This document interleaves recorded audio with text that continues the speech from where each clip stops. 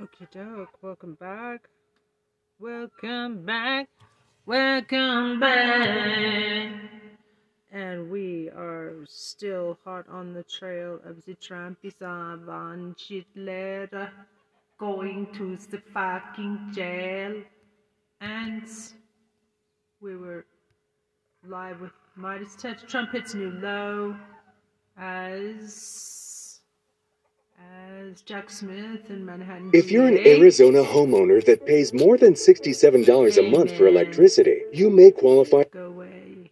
Didn't get any better for Donald Trump as it went on, because it talked about his own conduct, especially in social media, in which he has attacked judges, jurors, and others. So here's a judge that his people, the law clerks around him and himself, have gone and done their research. To quote Judge Kaplan in his order, it bears mention that Mr. Trump repeatedly has attacked courts, judges, various law enforcement officials, and other public officials, and even individual jurors in other matters, dropping a footnote to cross-reference.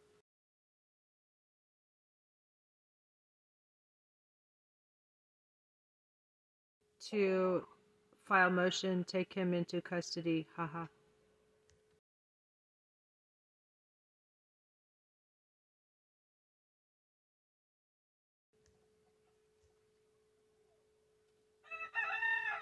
I just dared Albert Bragg, file motion, take him into custody. It's all of that. Now, I'll remind everybody, that order that came out was before the Alvin Bragg baseball bat late night series of Truth Social tweets or whatever they are.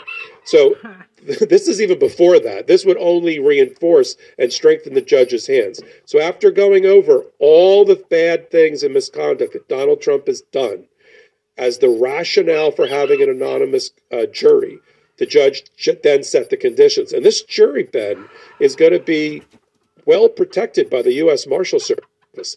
They are going to move as a group from.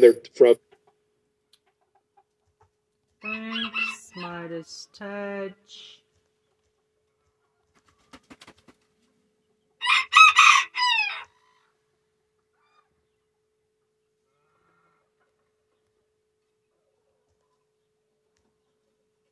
Okay, tweet. Okay, come on, Tristan. From the courtroom to the deliberation room where they hang out for a bit, to lunch together, all under the watchful eye of the U.S. Marshal, to their cars or their modes of transportation, together, protected, with like vans. So even though they're not going to be sequestered, which means the jury's not going to be put up in a hotel with no contact to the outside world, they're going to go home to their families and friends every night. But they're going to be protected, which I want to hear it from you, Ben. What do you think that does to the jury's psyche? I've dealt with juries for a long time. What do you think it does to the jury's psyche that they're being told that for your own protection, and they will be told this, they are going to be anonymous as to their professions, to their identity, and otherwise from the moment they are selected and have to decide whether Donald Trump raped E. Jean Carroll? What do you think that does to the psyche? I think they will very quickly understand the seriousness and solemnity of the job which they have been picked to do. I think they will obviously have questions already in their mind. Well, this must be a very dangerous person if we're being provided this protection. And I'll just say this, why I think Donald Trump ultimately was okay with an anonymous jury. I think what he's hoping for is that there is a runaway juror, that there may be some Trumper who makes their way on this jury, and where that could normally be found, perhaps on someone's social media, if you know the identities of the jurors. I think what Trump's hoping for with an anonymous jury is maybe it's not appropriately filtered during the voir dire jury selection process, in addition to your take, Popak, which is I think they wanted to avoid the bad order. But that's why I think Trump was ultimately okay with the anonymous jury as well. But I think the jurors are going to have very serious questions about Donald Trump is Donald Trump's behavior, or the behavior of any defendant in a case like that, where they have to be protected for their own safety. And by the way, not only is this very rare in criminal cases, this is a civil lawsuit for defamation. It's almost, I'll have to go and look back if this has ever happened in a civil defamation case before, but I would venture to guess it probably never has. Now, let me mention one thing based on and I agree with you on the runaway jurors. This is not a criminal case. A lot of people are questioning me in social media, like, isn't rape criminal? Why aren't we in criminal court or a criminal process? Because the statute of limitations in New York ran on the criminal side. It's been extended now, but it doesn't help E. Jean Carroll because of when she claimed she was raped. But she did get the benefit of a new Adult Survivors Act statute passed by Governor Hochul, which gave a 1-year window to anyone who claims that they were sexually assaulted or abused, who are now adults, to be able to file a claim against their perpetrator. But you don't need, in a civil federal case, a unanimous jury the way you do in federal criminal. So he'd need more than one runaway juror, because this is civil. She just has to get the vast majority of the jurors to go along with her case as presented by Roberta Kaplan. And you and I are going to have to follow who is going to be, I mean, I'm still questioning in my own mind, who is going to be the lead lawyer that's going to show up on the 25th of April, which is less than a month away, who's going to do the opening, who's going to do the jury selection, which is very important even in federal court. We call it the voir dire process, for Donald Trump. And who is going to cross-examine E. Jean Carroll for the Trump side? Is it a lead? Right now, there's no chance for another lawyer. For a while there, I thought maybe they bring in like somebody else. So it's got to be Joe Tacopina, should he decide to walk into the courtroom, or Alina Habba. Do you think it's Alina Habba that's going to be the lead trial lawyer in this case? I still think they try to bring in another lawyer to parachute in last minute, whether it's Jim Trusty or Christopher Keiss, the only people who are actually kind of real lawyers on the team. I hadn't really known much about Tacopina, and he kind of proved that Mark Twain expression correct, which is, better to be thought of a fool than open your mouth and remove all doubt, because that was just one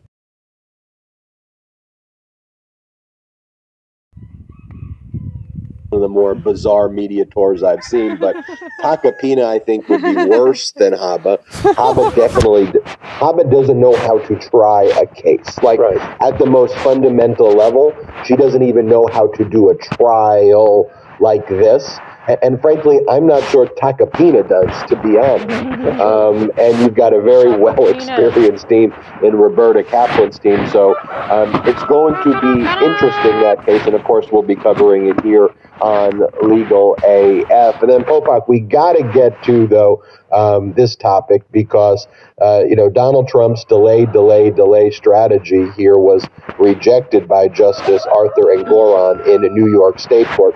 This is a New York Attorney General Letitia James civil lawsuit seeking at least $250 million of damages. This could be in the billions of dollars in damages when all is said and done.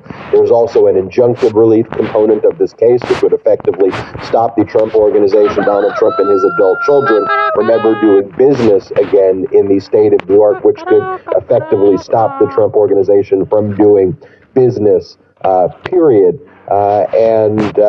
This case was filed in September of 2022. So for those basically saying these cases take a really long time, I've never seen ever in New York a case. In Popak, you're from New York. I've never seen a case move this quickly from a September filing to a October 2023 trial. I was in court on Friday in the same courthouse, 60 Center Street, where Judge Engoron sits, in the business court. It's actually the court that Donald Trump wanted to be in for whatever reason. Although we'll talk about Engoron, I think, giving him a poke back in his ruling about which court he's in. But there is a business division or a commercial part, and I was there for a settlement conference with a judge. By the way, this building is empty post-COVID. If there were two other trial trial attorneys on the whole entire floor I was on, I'd be surprised at that moment. But having said that, there is just no way this would go this fast. That case I was there on was filed in 2018, and it is not likely to go to trial until 2024 at the earliest. That's fast.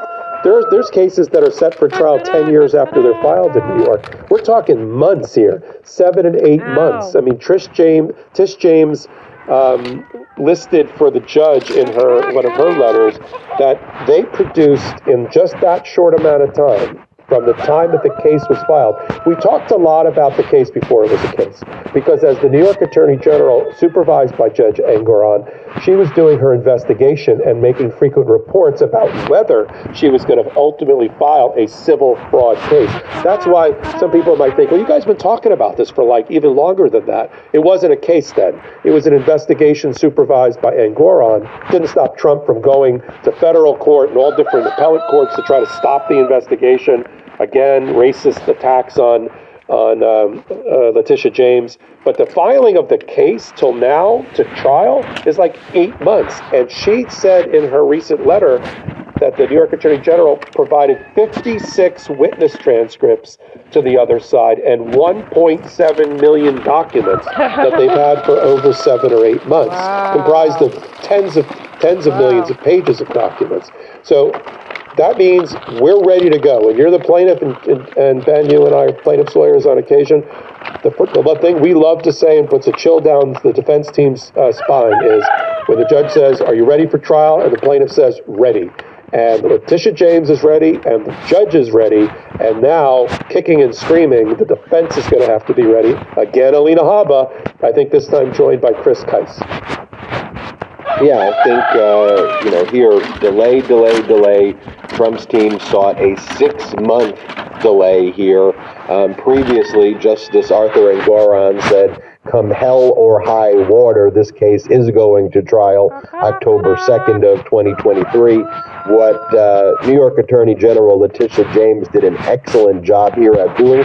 The moment she filed this lawsuit back in September of 2022, she warned the judge exactly what Donald Trump was going to do. She said, look, Judge, this is a case where there doesn't need to be any delay because all of the records that are relevant here are records that Donald Trump has. It's records Trump and Trump's adult children and the Trump organization created. It's their statement of financial conditions. It's their appraisals. It's their valuations. And by the way, during the special proceeding when Letitia James questioned Donald Trump in a deposition, Donald Trump invoked the Fifth Amendment over 400 times, which is an adverse inference in a case like this, in a civil case.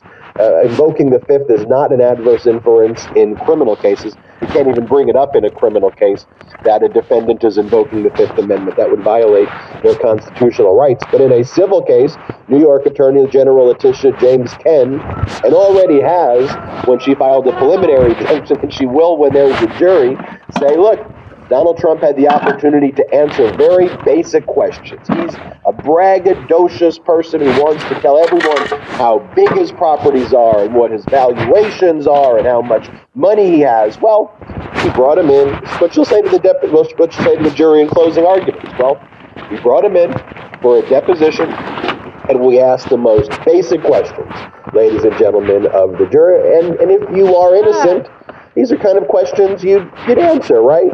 So we asked them, what's the valuation of Mar-a-Lago? What's the valuation of Bedminster? What's the valuation of Trump Tower? What's the valuation of these apartment complexes that you own? What was the appraised value? Can you explain the difference between the appraised value and the valuations? And what did you tell this taxing authority? What did you tell this insurance company? What did you tell this lender? And for each and every question, Donald Trump raised his hand and invoked his Fifth Amendment rights against self-incrimination. So, ladies and gentlemen of the jury, from that, you can infer adversely against Donald Trump that the reason he didn't want to answer is if he answered the question, he would be admitting to the conduct that we are accusing him of here in this lawsuit. And you, ladies and gentlemen of the jury, can make that finding because he refused to answer that he engaged in that wrongful conduct. Remember that. So I think the closing argument is going to go like that. That's the opening. That's also the opening. She can do it in opening as well. Yeah, although perhaps not as argumentative as I did it, but for sure do it in the opening.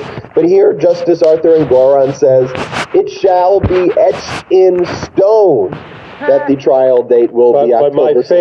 My favorite Engoron, you did it on one of your podcasts already before this one, is his comment. It was a dig at Donald Trump.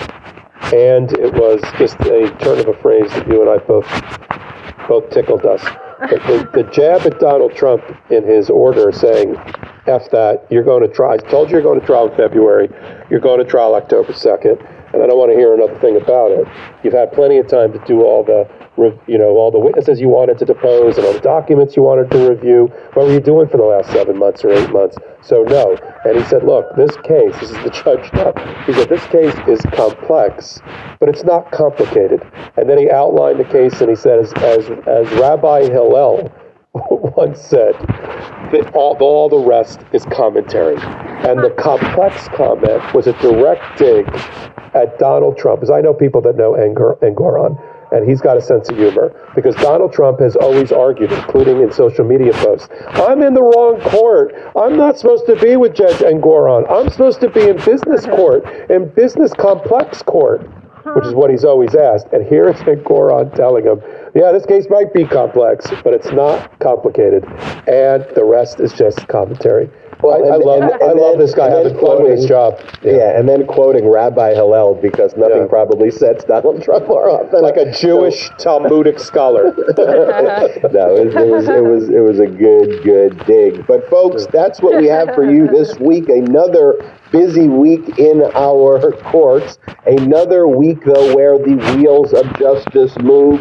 in the right direction. I think we all had thought this week we'd probably get more of a substantive update on what was taking place within the Manhattan District Attorney grand jury's deliberative process. And while there was some big updates there, the bigger updates actually came from Special Counsel Jack Smith's investigation, the E. Jean Carroll order, what took place in Justice Arthur Engoron's court in the New York Attorney General's civil lawsuit, and Donald Trump not knowing the law of holes because he just keeps on digging with these posts where he likely committed more crimes. And I think it was a real important thing to have Karen Friedman-Agnifilo, our midweek co-host on one of the main co-hosts of Legal AF, to speak to the fact that she previously was one of the main leaders of the Manhattan DA's office. She would have charged Donald Trump on these additional counts for his threats that he made. Want to thank everybody for watching this week's episode of Legal AF. We are marching to 1 million subscribers here on the Meidastouch Network. We may just hit it this weekend, so please hit the subscribe button. Help us get to 1 million in the month of March. Please do this as well wherever you get your audio podcasts. Also, download and subscribe to Legal AF on your audio podcast device. That goes a long way to help the growth of this show. So if you're just a YouTube live watcher of this, or you just watch these on YouTube, please, it's very helpful. Please go to your audio podcast device and subscribe to Legal AF there. If you are just an audio listener, please go on the YouTube and subscribe to the YouTube channel. And another major way you help this show is by sharing it with friends, family, coworkers, colleagues, anybody you know. Post links to the show on any social media accounts that you have. Email it to anybody that you know. This spreads word of mouth because this isn't some sterile network.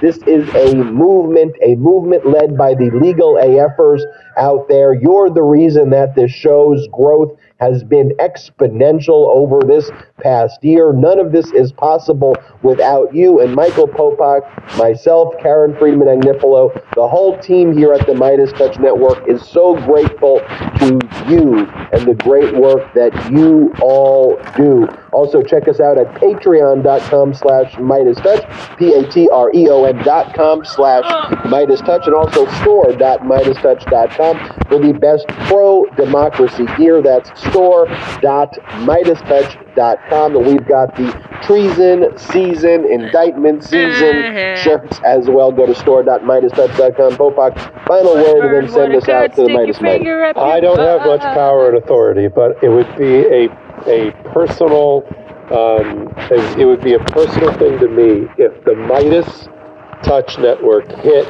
its 1 million off of our weekend and our show. That would be a gift that I would appreciate. Love it, Popak. Thank you all. Love you out there who watch and listen to Legal AF and who support and follow the Meidastouch Network. Thank you all for watching this weekend's edition of Legal AF. Shout out to the Midas Mighty. Represent. Ba-dum-bum. Hang on. Freaking great as usual.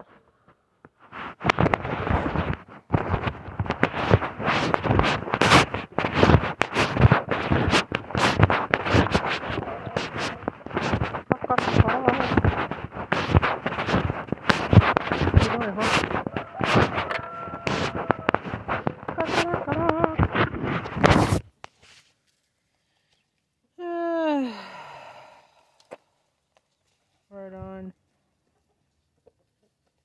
Okay, let's see what else they got on Meidastouch. That was Trump hits new low. Shite, we're all caught up on that. Darn. Okay, what about, shit.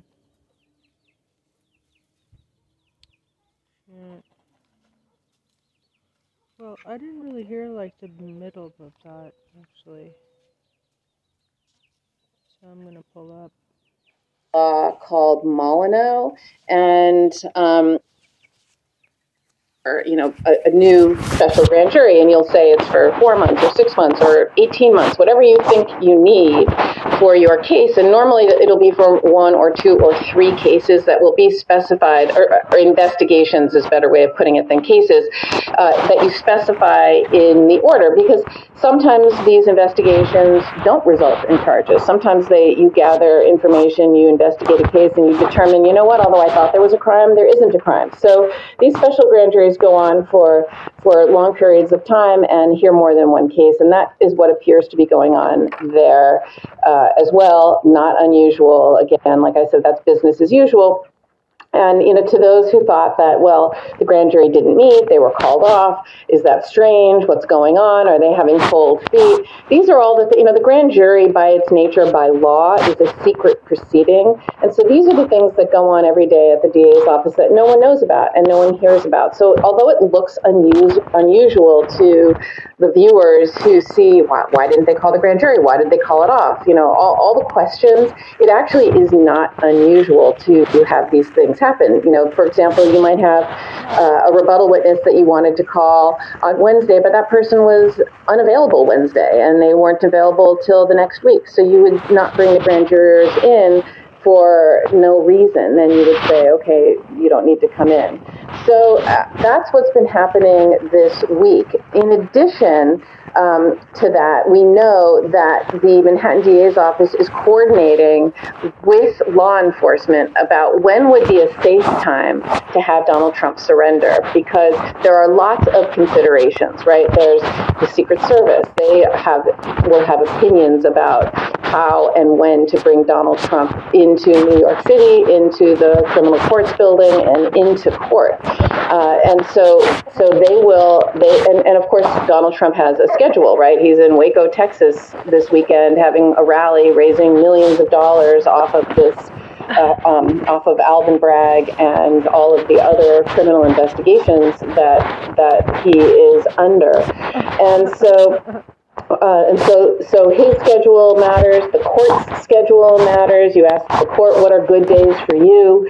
And of course, NYPD, FBI, and the JTTF, the Joint Terrorism Task Force, and the court officers will also be involved in determining what is the safest way and the safest day and time to bring Donald Trump in. Because, this isn't the first high-profile person that has come into the DA's office, or I should say has been surrendered into the DA's office and been arrested. And there are many ways you can quietly bring someone in and keep them safe. There is a proverbial back door to the office.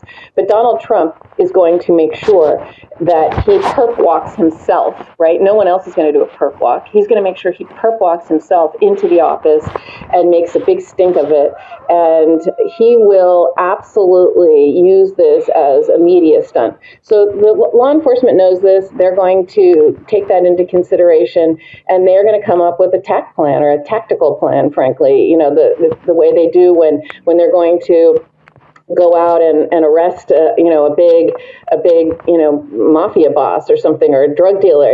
They come up with a tact plan. They're going to have a tact plan on how to deal with Donald Trump with all different law enforcement considerations. They're going to have traffic considerations. They're going to block off streets, so that the motorcade, is able to get from point A to point B. They're going to have it's going to be scripted down to the most minute detail, where he's going to come from, what the route is going to be. They will, like I said, they will block off streets. They will make sure, they might even close down the FDR drive so that there are no other cars in his motorcade when he comes because they're worried about his safety. I mean, you just never know, because and the NYPD knows how to do this, because we have dignitaries and heads of state come to New York all the time, because the United Nations is located physically in Manhattan. So we have kings and presidents and prime ministers from all over the world, and the NYPD and all of that law enforcement, they know how to do it. They keep everybody safe. They get, sitting presidents who come to New York, they get them in and out safely. So they can easily do this, but they are planning, right? It's a coordinated plan. And so one of the things that is happening, Alvin Bragg, as the head chief law enforcement officer in Manhattan, he is coordinating with law enforcement to determine when is the safest day to bring the indictment, because you want that indictment to be as close as possible to the surrender date so that Donald Trump doesn't have too much time to whip up violence, chaos, destruction, which he is clearly trying to do. And so that takes us to where we are now, which is Donald Trump crossed a bright line this week. He has gone from his First Amendment right to free speech, which we all have. You have First Amendment right to say whatever you want, essentially, until it crosses the line from speech to action. It crosses the line from speech to conduct. And that is what Donald Trump has done. He has now entered the realm of criminal conduct through his speech.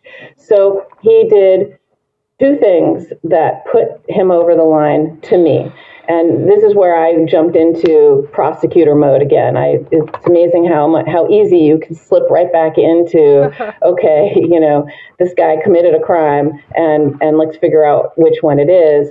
He committed. So Karen, before you go in there, I just want to remind all of our new viewers about your background, being the former number 2 at the Manhattan District Attorney's Office. You worked as a DA in the Manhattan District Attorney's Office for basically 30 years, and you were, and sometimes even the acting Manhattan District Attorney there, essentially the top position in the Manhattan District Attorney's Office, and you supervised essentially all of the lawyers there. So when you're talking right now about the charging decisions that you would make if you were in that office, I just want everyone to know that context. I'll throw it back to you. Thanks, Ben. Yeah, look, it's very much, like I said, as a prosecutor, you're used to, defendants who act like trapped, a trapped animal who's panicked and they lash out, right? That happens all the time. They say terrible things, they do terrible things, and, that will happen. But at a certain point, it crosses a line from speech to conduct, and that's what Donald Trump did this week. And he did it by doing two things. So number one, he posted a picture of him holding a baseball bat next to Alvin Bragg's head, okay? There is no doubt what he is doing there and what he is showing there, okay? He is essentially threatening Alvin Bragg with a baseball hat. And what will his followers, what will they see that as? They will see that as a call to action. They will see that as a call to action to commit violence against Alvin Bragg. He also called him an animal. He called Alvin Bragg an animal, which is in my opinion, it's a racist comment where he's trying to whip up his white supremacist followers to kind of say, look at this black animal over here. We can't let him do this to you. And that's what he always does. He throws it back to them. He's like, they are trying to prevent you from having your president, and they are trying to put you in jail and hold you, they're trying, he does that. And it's an us versus them. And by calling Alvin Bragg an animal, to me, again, that is just more of his call to action, call to violence to individuals. But what really put it over the edge was when you couple both of these things with his Truth Social post, where he said, he literally said that by bringing this case, that there was known that potential death and destruction in such a false charge could be catastrophic for our country. That is his way of calling for violence. That is his signal to say, cause death and destruction. He could just as easily have said, you know what, I can take this. This is a bullshit charge. I can take it like a man. I will go in and I will fight this like a man in court the way everybody else does, right? Instead, he is terrified, and he is a coward. And so what does he want? He wants to whip his people up into death and destruction. And it's that language that has crossed over to a crime. And I think there are 3 potential crimes that he's committed. Unfortunately, they're only misdemeanors at this point, which I couldn't believe it. I had to ask all my smart wizards, legal wizards that I ask, and they all agree there's only misdemeanors. But there are 3 potential misdemeanors, and to me, the clearest one that he has committed is something called aggravated harassment in the first degree, and that's in violation of Penal Law Section 240.30, subdivision 1, and that reads basically that you communicate. Hold on, let me get the language up here. 240.30 subdivision 1 means that when you communicate with the person, it's likely to cause annoyance or alarm, and clearly that is what he has done here. He's causing annoyance and alarm, right? So that's, to me, a clear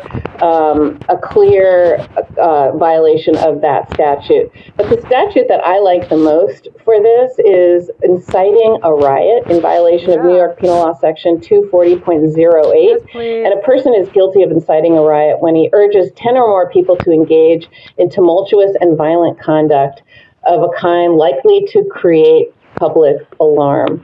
And the reason I think this is a good charge is there's a concept in the law called Molyneux, and that is something that normally when you bring evidence of a crime, you're not allowed to bring in evidence of other bad acts that you've committed or other uncharged or charged crimes, because the defense attorney would say that you're using that to show that he has a propensity to commit a crime, and obviously that can be overly prejudicial, right? That can be overly prejudicial because just because you did it before doesn't mean you did it here. And so most of the time you cannot bring in prior bad acts evidence unless it's to show motive or intent or modus operandi can die, like the same MO, similar pattern.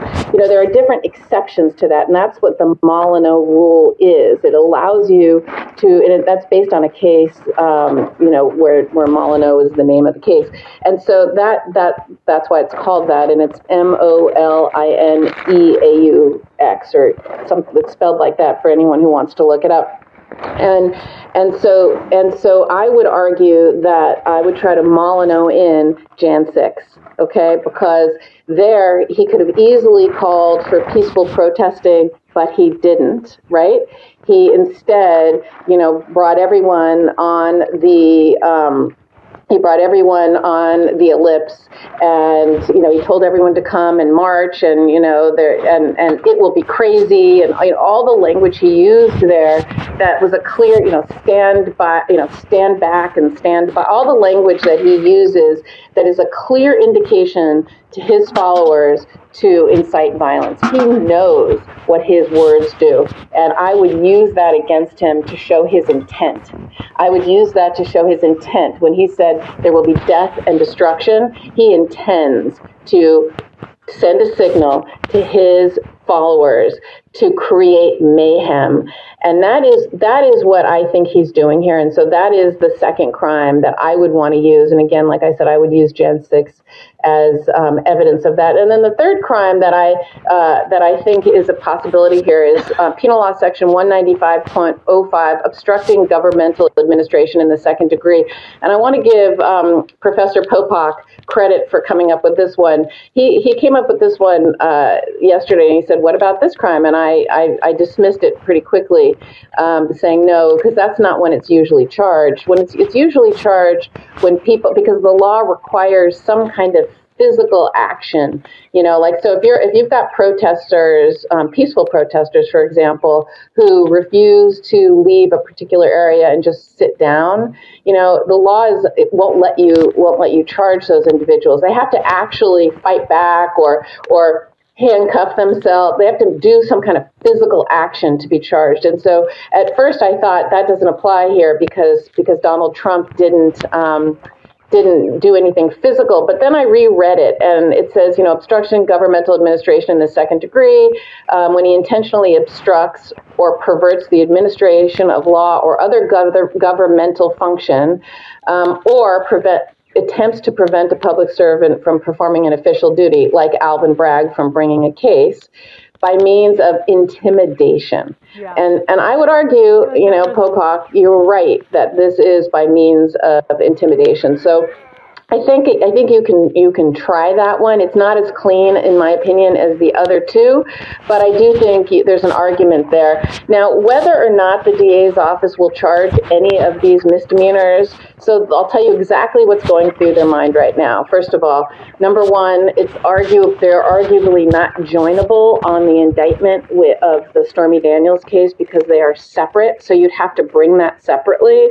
So they are considering that, right? Is it worth it? Is it worth arresting him for misdemeanors in addition to these felonies? Now, I would say yes, but they're going to make that calculation about whether or not they think, it's worth it. Yeah. The other thing, because like I said, they're not joinable, or they'd be severable if they were joined, you could sever them. But the other thing they're thinking about, like I said, is it worth it? Is it worth bringing these misdemeanors? Again, I would say yes, it is, but we will see. But I guarantee, based on this conduct, they are considering it right now, and that's what they are doing. It also goes to why they are considering bringing the indictment much closer in time to when the surrender is, because you have to factor public safety into this. Not that they're being intimidated or bullied, but they have an obligation to protect the American people and to protect, because who knows where he's going to create mayhem. It could be in Florida, right? He could say, I'm surrendering. Of course I'll agree to surrender. Hopefully, wink, wink, all my followers, hopefully you won't prevent me from doing that, right? But he's already the whole discussion of creating a moat around Mar-a-Lago. I'm sure he would love to have all his people around him saying, I would come in, I would cooperate, but these patriots, these wonderful Americans who are patriotic, they don't want their president, to be dragged into New York where that animal is going to, lawlessly prosecute me. And I'm sure I could see him dragging it out for, a period of time. Is it a coincidence that he's in Waco, Texas this weekend, where the Branch Davidians, were in a standoff with the FBI and refused to come out? He loves that. He loves that kind of thing. He's thinking about that at Mar-a-Lago for when he's going to say that he's surrendering, but that they won't let him. And by the way, if he says he's going to surrender, that he wants to muck up the whole, extradition. There's no coincidence to me that he's in Waco this weekend. He wants to remind people of, what it's like to fight back and, stand your ground, because that's who Donald Trump is. Hey, Karen, it's not a coincidence that the Republicans held a hearing attacking the ATF right before Donald Trump went to Waco as well this week. I think that was all coordinated. So unequivocally, it sounds like... You reminded me of one other thing. Can I just say really quick? I don't want to interrupt, but I do have to leave. Really quick, the other thing that happened this week is the House Republicans sent a letter to Alvin Bragg, basically saying we're going to hold a hearing. You must come in, and we want a hearing about this case and any other federal funding that you have.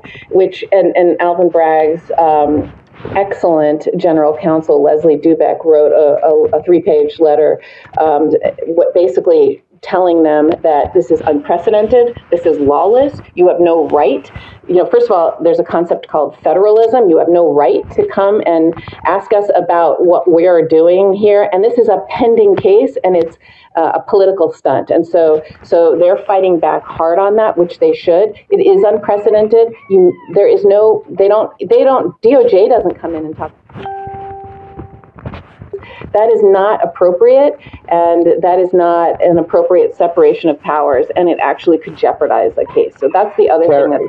Karen, if you're leading the office, you would charge Donald Trump for these additional crimes? 100%. Right. You know what?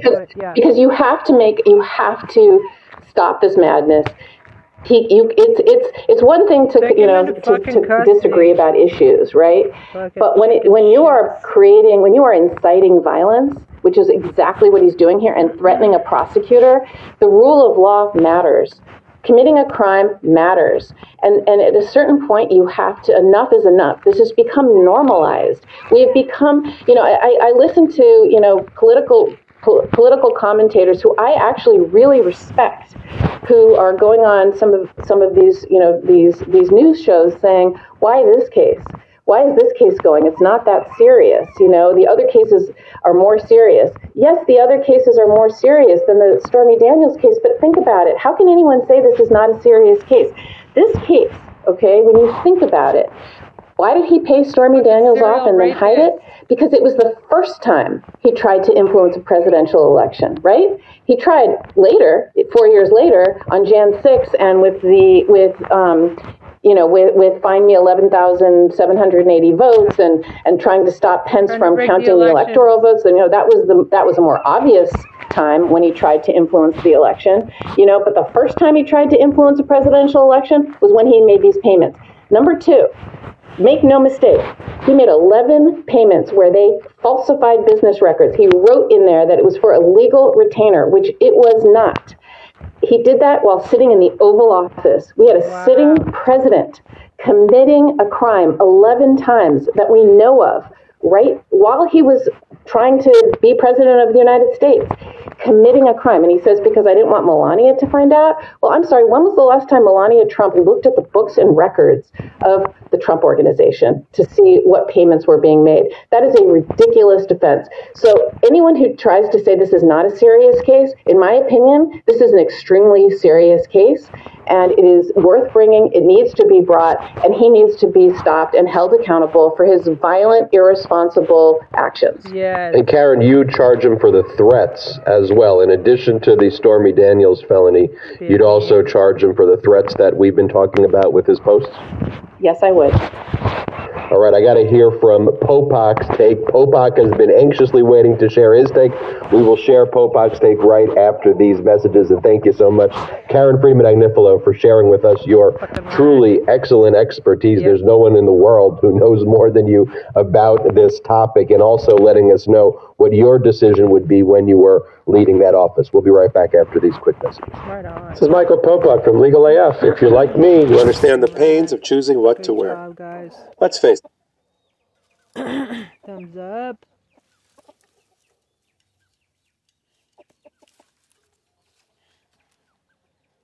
Okay, let's see if y'all are still there. Okay, by the way, I'm going to be in, hi guys. KAMP Student Radio at the University of Meidastouch, and KPYT, Buckle Yankee, Travel Radio. Most clothes are uncomfortable. With find me 11,780 votes and trying to stop 4 years later on Jan 6 and because it was the first time he tried to influence a presidential election, right? He tried later, 4 years later, on Jan 6 and with find me 11,780 votes and trying to stop Pence from counting the electoral votes. And that was a more obvious time when he tried to influence the election. Number two, because it was the first time he tried to influence a presidential election, right? He tried later, 4 years later, on Jan 6 and with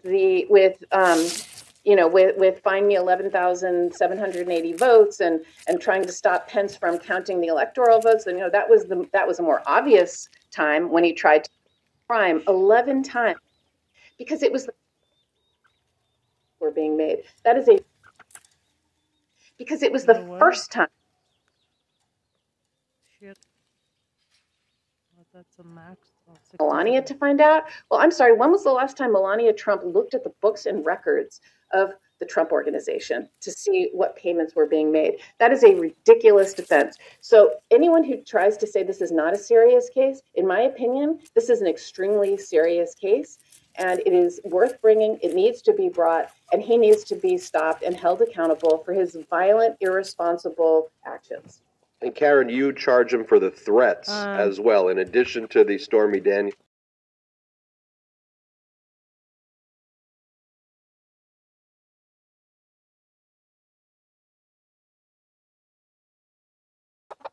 Felony. You'd also charge him for the threats that we've been talking about with his posts? Yes, I would. All right, I got to hear from Popok's take. Popok has been anxiously waiting to share his take. We will share Popok's take right after these messages, and thank you so much, Karen Freeman-Agnifilo, for sharing with us your truly excellent expertise. There's no one in the world who knows more than you about this topic, and also letting us know what your decision would be when you were leading that office. We'll be right back after these quick messages. Melania to find out? Well, I'm sorry, when was the last time Melania votes and trying to stop Pence from counting the electoral votes? And that was a more obvious time when he tried to influence the election. But the first time he tried to influence a presidential election was when he made these payments. Number two, make no mistake, he made 11 payments where they falsified business records. He wrote in there that it was for a legal retainer, which it was not. He did that while sitting in the Oval Office. We had a sitting president committing a crime 11 times that we know of, right while he was trying to be president of the United States, committing a crime. And he says, because I didn't want Melania to find out. Well, I'm sorry, when was the last time Melania Trump looked at the books and records of the Trump organization to see what payments were being made? That is a ridiculous defense. So anyone who tries to say this is not a serious case, in my opinion, this is an extremely serious case, and it is worth bringing. It needs to be brought, and he needs to be stopped and held accountable for his violent, irresponsible actions. And Karen, you charge him for the threats as well. In addition to the Stormy Daniels felony, you'd also charge him for the threats that we've been talking about with his posts? Yes, I would. All right, I got to hear from Popok's take. Popok has been anxiously waiting to share his take. We will share Popok's take right after these messages, and thank you so much, Karen Freeman-Agnifilo, for sharing with us your truly excellent expertise. There's no one in the world who knows more than you about this topic, Karen and also rocks. letting us know what your decision would be when you were leading that office. We'll be right back after these quick messages. This is my E/legalAF promo code. I'm racist because they're going after him, I guess, because he's a Alvin Bragg. On him and used by judges and prosecutors against him, and he has no one to blame but himself. We're going to talk about Judge Kaplan in making a decision to keep the jury anonymous for their own protection in the E. Jean Carroll case. That's based on social media posts that even predated the one that we're showing here about his proposed attack on Alvin Bragg with a baseball bat. That was based on other things that he said earlier in the week about the indictment that the federal judge pointed to as the rationale for having an anonymous jury.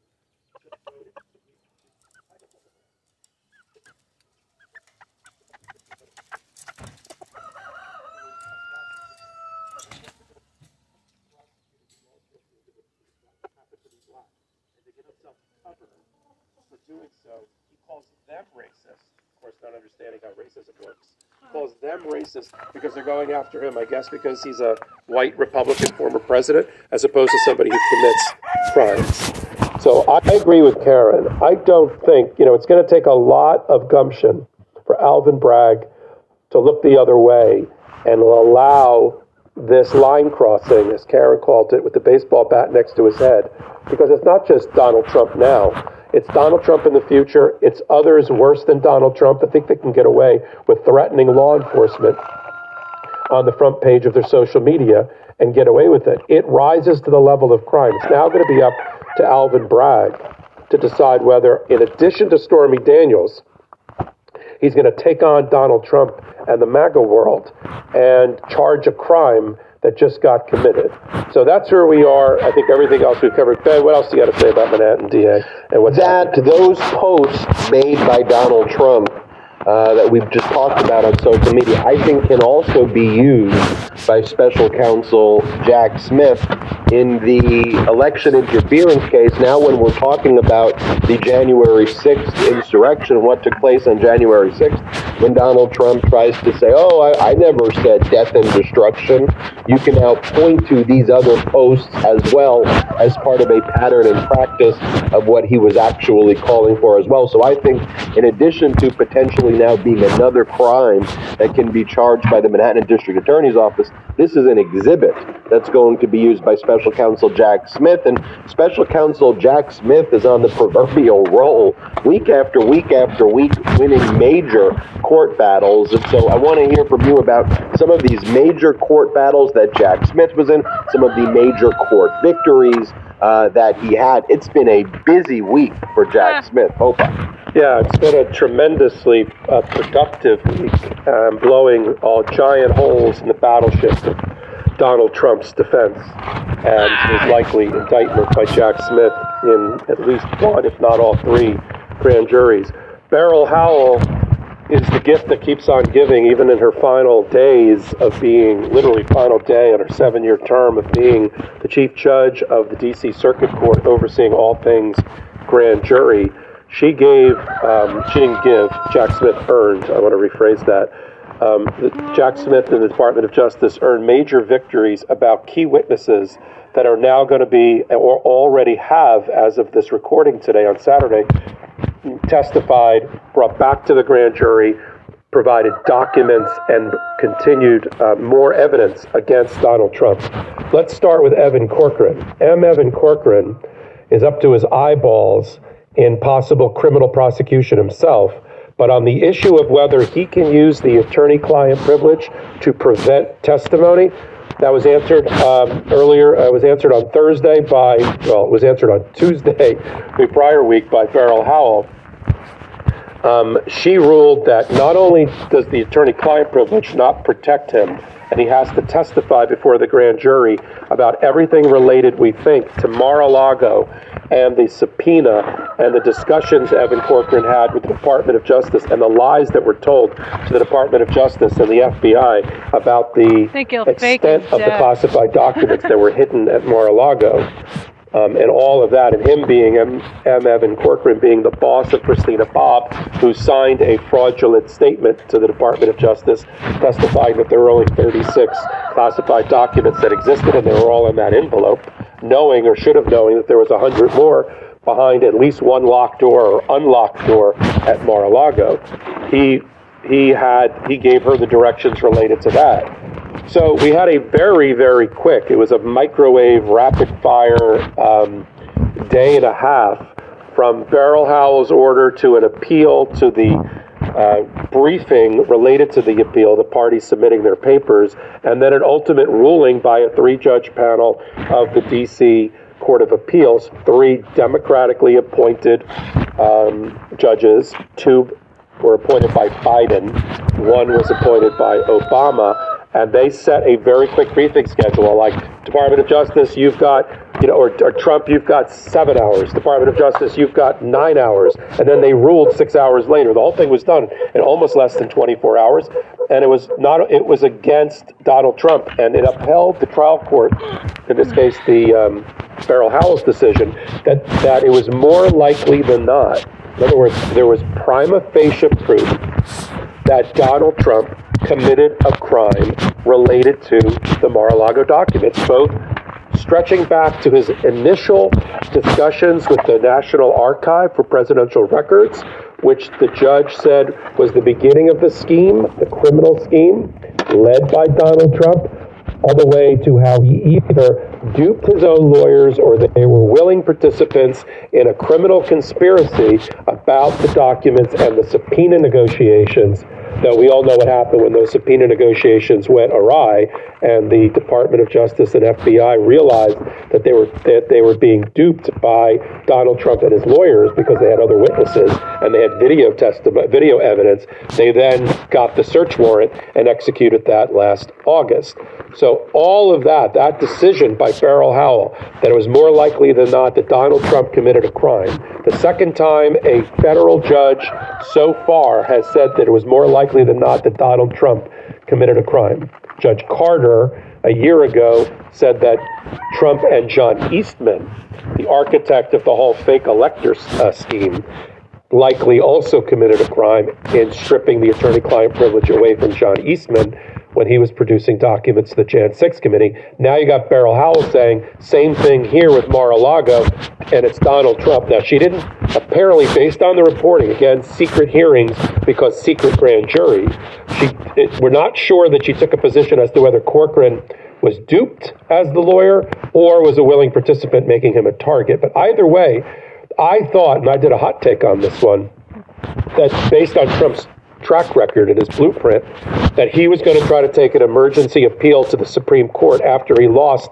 at the D.C. Circuit Court on Thursday. If I was a betting man, I would have bet dollars to donuts that he was going to do that, and he did not. So here's another interesting moment where Donald Trump's legal team decides we're not even going to go to the Supreme Court, a Supreme Court that we all believe, at least on non-presidential records things, is in his pocket, that the right-wing MAGA on the Supreme Court rule in his favor more times than not on key issues. But even the lawyers for Donald Trump, said this is going to be a dead-on-arrival appeal to John Roberts, who would be the first judge that would have to deal with this as the circuit judge over the D.C. Circuit as a chief judge. Also, Popak, if Trump were to lose that, it doesn't fit his narrative. His narrative is you've got a D.C. Circuit Court gone rogue. You got these D.C. federal judges who are ruling against me. He knows we know that's not true. We know that that he's violating the law. He'd lose in front of the Supreme Court. And let's remember, he's not pursuing normal defenses that people who are in these situations would. He's posting photos of himself with baseball bats depicting himself bludgeoning a prosecutor. His defense is to try to create another insurrection. Toss it back to you. That may be, but it's still inconsistent with his delay strategy because he would have at least got another 2 or 3 weeks. What happened instead is that Evan Corcoran went in and testified on Friday for 3.5 hours along with his lawyers. Sometimes Evan Corcoran is in court representing Donald Trump the same week that he's giving testimony presumably against Donald Trump. This is the world Donald Trump now lives in. Sometimes his lawyers are testifying against him in front of the grand jury with no attorney-client privilege to protect them, and sometimes they're actually making appearances in court. But that wasn't the only interesting thing about the grand jury this week. Tim Parlator, who's another lawyer that we've talked about in the past, that apparently voluntarily went into the grand jury in December, although we're just learning about it now.